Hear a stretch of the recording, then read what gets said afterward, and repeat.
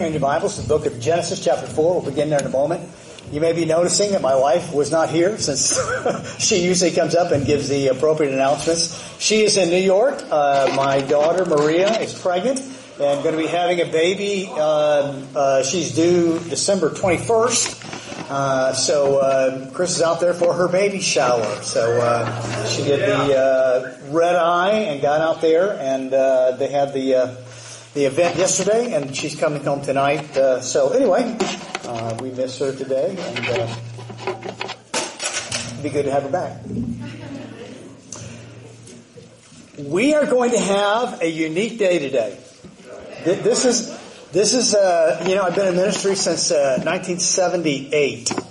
So you can do the math on that. That's before a number of you were born. But anyway, I've never done this before, but we're going to do it today.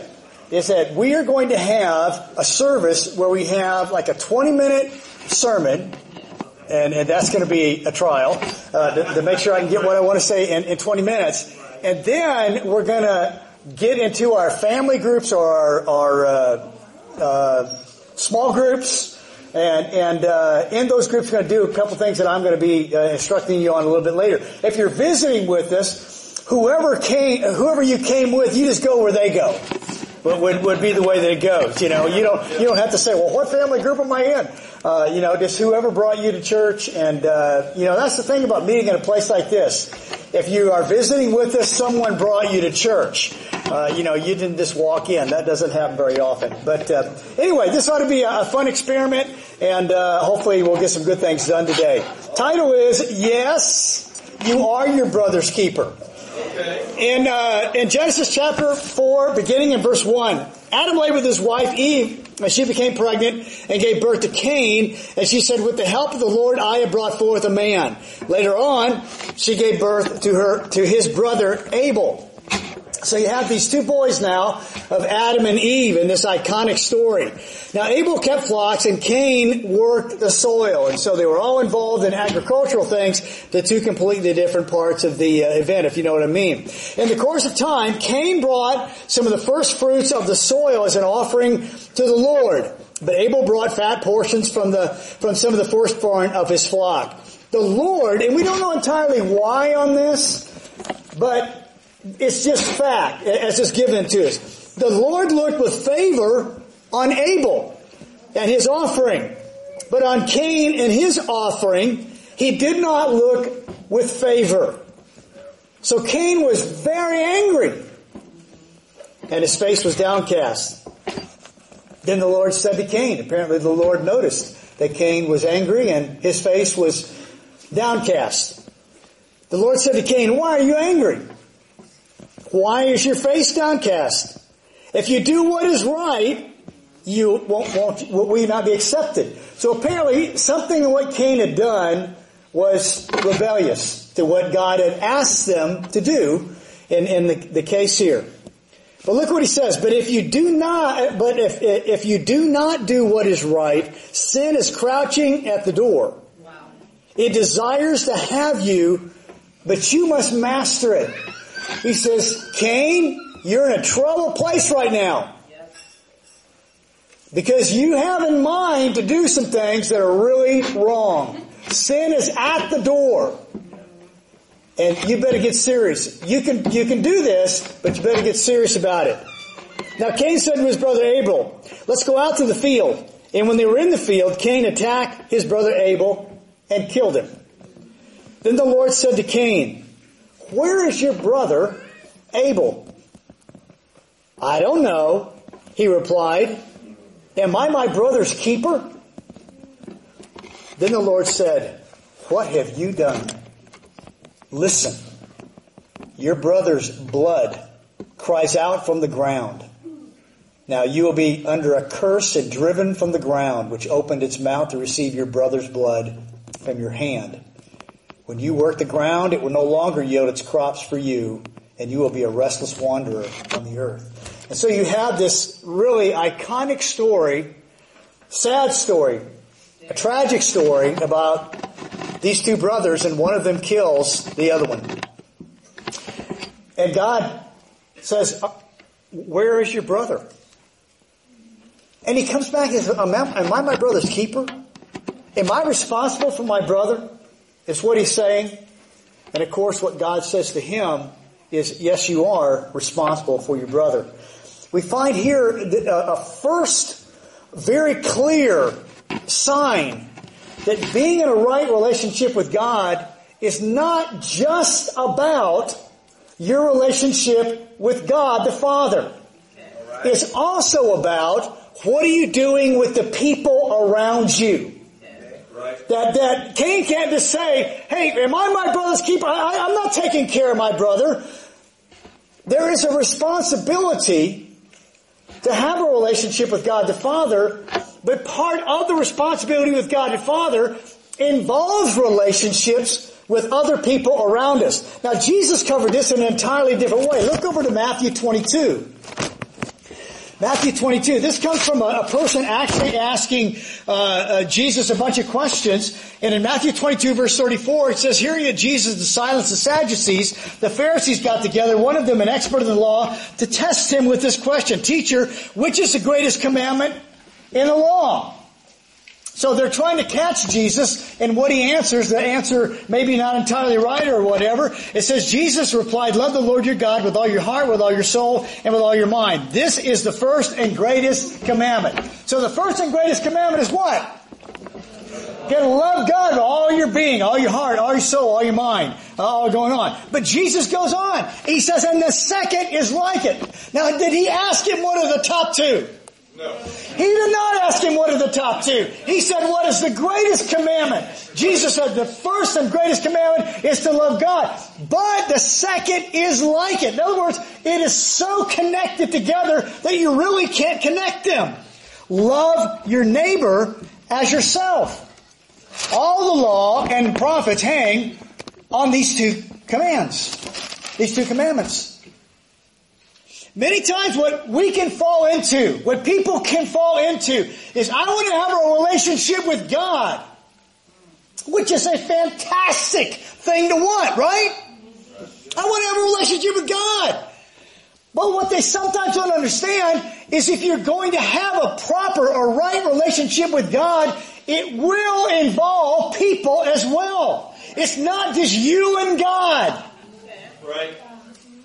It's you and God, but because it's you and God, it's involving others around you as well, other people. This you and God thing actually is sort of a self-centered thing. Jesus is teaching that real relationship with God is not a self-centered thing, it's a community-centered thing as well. You've got to have relationships with people around you. A couple passages that many of us are very familiar with. Look over at John 13, 34 and 35. This is Jesus teaching his closer relationships toward the end of his life. He says, a new command I give you, love one another. As I have loved you, so you must love one another. So he puts himself up as the standard of love. Here's what it means to love other people, is to treat people the way that I have treated you. So there's going to be a standard of love. Now look what he says in verse 35. This is really important. By this, all men will know that you are my disciples, if you love one another. Our relationships with each other are a dynamic part of our relationship with God.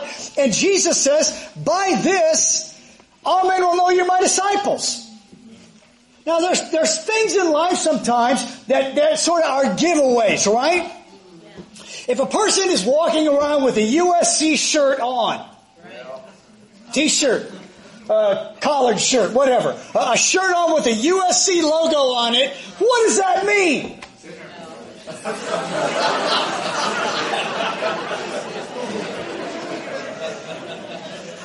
That means they're in mourning right now? Perhaps. Well, it doesn't necessarily mean that they're an alumni, right? Or a student at USC. Because you can wear a USC shirt and not be an alumni and not be a student at the school. But if you're wearing a USC shirt, almost for sure it means that you like USC. Right? Because you wouldn't be wearing a USC shirt if you didn't like USC. And so it's like, hey, I get that. I sort of get something about that person. I know a little bit about them. You may not know a lot about them, but you know what? They like USC. Okay? Either good or bad, but you can identify them by that, right? Yeah. Jesus says by this, by what? By the relationships people have with each other, the loving relationships they have with each other, by this all men will be able to identify you. Yep.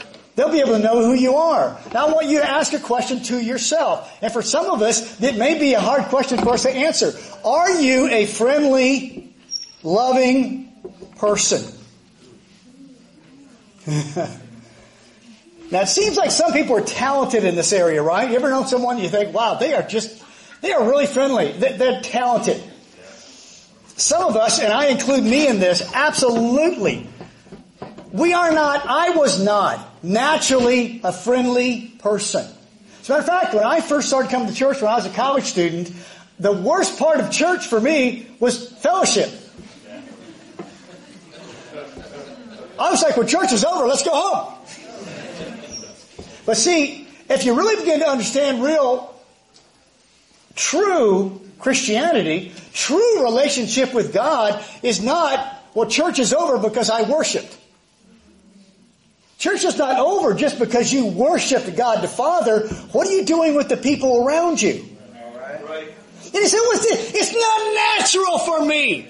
Listen, how many things about being a Christian were natural for you when you became a Christian? Right. If we only did what was natural for us and what came easy for us, there's a lot of things that we should do that we wouldn't do. True. These are some things sometimes along the way that you have to learn. Look what Jesus says to his guys over in John 15. This is just really the continuation of what he said there in John 13 is a continuation of the same conversation in John 15. And let's pick it up in verse 12. He says, my command is this, love each other as I've loved you. He said it before, right? As I've loved you, so you should love one another. Now, I just want to make a quick note of this. This came up with the guys a lot. Remember when James and John came and said, hey, we want you to do for us whatever we ask. Yeah. And Jesus says, well, what do you want? They said, well, we want to sit on the right and the left when you come in your glory. And Jesus says, well, no, we're not going to go there. And all the other guys had a bad attitude about it. You know, they're like, hey, what are you doing, man? You're sneaking around the back and trying to get the best seat at heaven. And he says, hey, guys, settle down. He says, the greatest among you is the servant. He said, I didn't come to be served, but to serve. And so that would have been in their mind, right? That Jesus had served them. So when he says, love as I've loved you, they would have thought back to those times where Jesus served them and did things for them. But look what he says here. He says, my command is this, love as I've loved you. Greater love is no one than this, to lay down his life for his friends. You are my friends if you do what I command. Now, this is fascinating right here, guys. Look at this. I no longer call you servants, because the servant does not know his master's business. Instead, I have called you friends. For everything that I've learned from my Father, I have made known to you. Their relationship actually went from one level to another level. At first, when Jesus called them, he says, come follow me, and I will make you into a fisher of men. The initial relationship that Jesus had with his guys was more, I am teaching you, I am leading you, I am preparing you, I'm making you into something. Now he says that sort of chapter of our relationship has sort of gone away. Now I call you my friends. Right. Have you ever gone through a change in a relationship like that? That at one point in the relationship, it was sort of maybe a bit of a stiffer relationship. You didn't know each other real well, and that kind of thing. And then you realize over time, wow, I really like this person. We seem to really have a lot of fun when we're together. That kind of a thing. You know what I'm saying? Yeah. We saw this even when we were dating, the person we eventually married. The first date I went on with Chris was nothing special. You say, well, she's not here. You can say that. Oh, no, it's being recorded. Oh, no. trust me, if she were here, she'd say amen to that. Because what she did, I didn't know this until years later, we were on actually a triple date that night, is that she actually liked the guy that was with us. It wasn't me. When I got dropped off, they went out and got coffee together. That is the gospel truth. And you can ask her. I'm not telling you that just because she's not here. But you know what? And I didn't have that great time either. But I'll tell you this is really not off topic. I'll tell you when I fell in love with her was the next time we got together. She came out to Chicago from Boston where she was going to nursing school because her mother lived in Chicago that time, and I was at Northern Illinois as a campus minister there. And I said, hey, when you come out for Christmas, let's get together and play racquetball. And I didn't have any romantic anything involved, I'm telling you. I wasn't thinking about that. I was just thinking, no, the students are gone. No one is in DeKalb, Illinois when the students leave, and I'll have someone to go play racquetball with. And she did that. She came on out, and we're playing racquetball, and I'm telling you, she is going bananas. I mean, and she'd miss a shot, she'd slam it on the floor, hit the wall with her racket. And I'm just sort of watching this all go on. And, I mean, I fell in love with her. I was like, man, I got to have a piece of that right there. That is awesome. Wow, I've never seen a woman that competitive. And to this day, there is an argument that will never be solved because it can't be solved of who won that match. She swears before the Lord that she won. And I said, no, you didn't. No, you didn't. I won. And neither one of us will give in. But, because we both think we're right. But anyway, Jesus says our relationship was more stiff. It was training. Now you actually have become my friends. Now think about this. Jesus says the first and greatest commandment is to love God. Second is like it to love your neighbors yourself. Love as I have loved you. We used to have sort of a distant, not a super close relationship. Now you're my friends. They're close relation and with each other. This isn't a business relationship. This is a family type relationship. Now, last scripture I'm going to give you is this. Look over Romans 12. Romans 12. If you ever want to have a quiet time or a time of study and you don't know what to study, do Romans 12. I'm telling you, you're going to get everything you need in Romans 12. It's called the Little Bible. It's awesome. Doesn't take long to read it, but it is packed. Okay, look at this, verse 3. For by the grace given me, I say to every one of you. Now, every one of you tends to be every one of you, right? Yeah. So that's you and me, all of us. Do not think of yourself more highly than you ought. But rather, think of yourself with sober judgment, in accordance with the measure of faith that God has given you. So he says, hey, don't be uppity. It's sort of the way some people would say it. Don't think of yourself more highly than you ought. Settle down. Just as each of us has one body. Now, every one of us can relate with this because we have one body. Each of us has one body. If you think you have two bodies, you have other problems, and we can't help you with that. There may be others that can help you, but we can't help you here with that. All of us have one body with many members, and these members do not all have the same function. We get that really easy, don't we? I mean, our hands have digits. They have 5 digits. Our feet have 5 digits, but our feet and our hands have entirely different purposes in life, don't they? Yeah. We understand it. We have a kidney. We have a brain. We have a nose. All these things are parts of our body, and they all have important roles to play to some degree or another, but they're not the same. Right. You look over this room today. As a matter of fact, take a moment and look around. Do we all look the same? No, some of us are remarkably better looking than others. Some of us are male, some of us are female, some of us are college students, some of us are senior citizens, some of us are parents with children, some of us are teenagers, some of us are athletic, some of us are academic. I mean, there's all kinds of different descriptions and all that, different racial backgrounds, different cultural backgrounds, all those kind of things. It says, so we have one body, many and these members that all have the same function. So in Christ, we who are many form one body. The church is the body of Christ. And each member belongs to all the others. We belong to each other. We're proud of each other. Right. We have different gifts.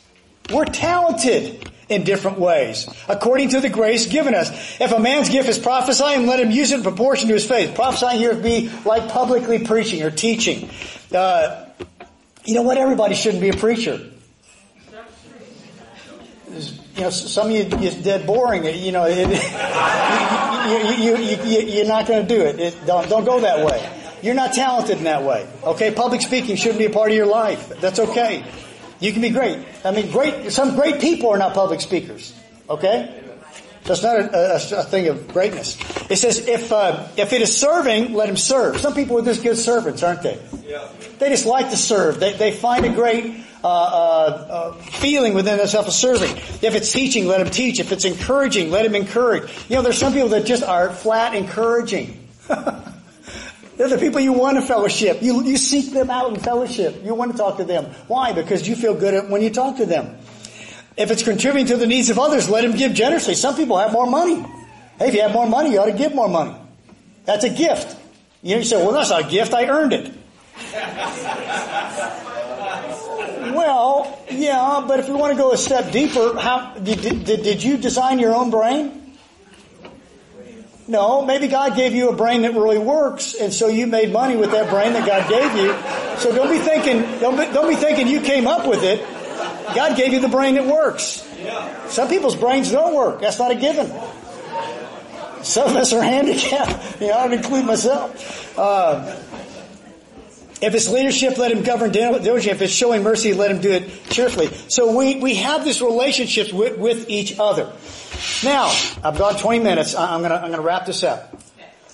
We in the church here, really off the idea in the Bible, and I don't have time to develop this, but it talks the time of the church that meets at someone's house. You remember that? House church kind of concept.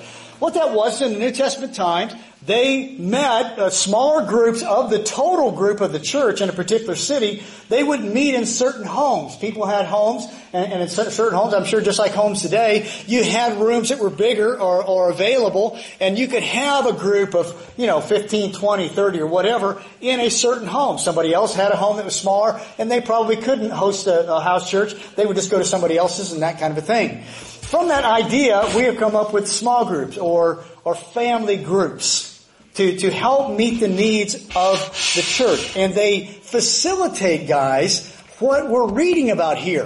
Right. The relationships that we should have with each other. So we're going to, in a minute, break off into our groups. And here are the three things that I want you to sort of talk about or do in your group. Number one, remind each other that you do really care for each other. And you know what? The best way to do that is say it. Bro, really love you. You're a great guy. Sister, you're a great girl. I appreciate our relationship. In other words, say it. Verbalize it. Let it come out your mouth. Secondly, remind each other of the midweek this week. Hey, we're having midweek this week. And we need to make our best effort to get there. Thirdly, particularly for those who are married, remind each other about the marriage retreat coming up November 3rd and 4th out in Palm Springs. And that'll be a lot of fun. And then the other thing that we're going to do, Raphael made reference to this, is that we are going through re-pledging right now, right? And I'm not going to ask for a show of hands of how many of you have turned in your pledge card. Because you know who couldn't raise his hand? Me. I haven't filled out my pledge card. So if you say, well, I don't want to feel like a knucklehead. Okay, I'm the lead knucklehead. Okay? So I haven't filled mine out either. But we're going to get in our groups. I've got the cards right here. Let's get this done. Just knock it out. And you say, well, I'm not sure if I've made a decision on that. Well, then make one. Okay? And fill out the card. And so that, your family group leader can say, hey, we've all got this done and we're good to go. Now, if your family group leader is not in the room, they may be in Kids Kingdom or something like that, you guys know which group you're in. Just say, hey, over here, and circle up and get in the chairs or whatever. We ought to have enough room in here where we can, find each other and circle around each other. The college students, you ought to be giving to the Lord too. I don't know if you're giving $2, $5. I used to challenge the UCLA kids. Now I know that's not popular around here, but I used to challenge them when I was a college student over there, or the campus minister over there. Hey, you need to be giving $10, $15 a week to church. And that's poor state school kids.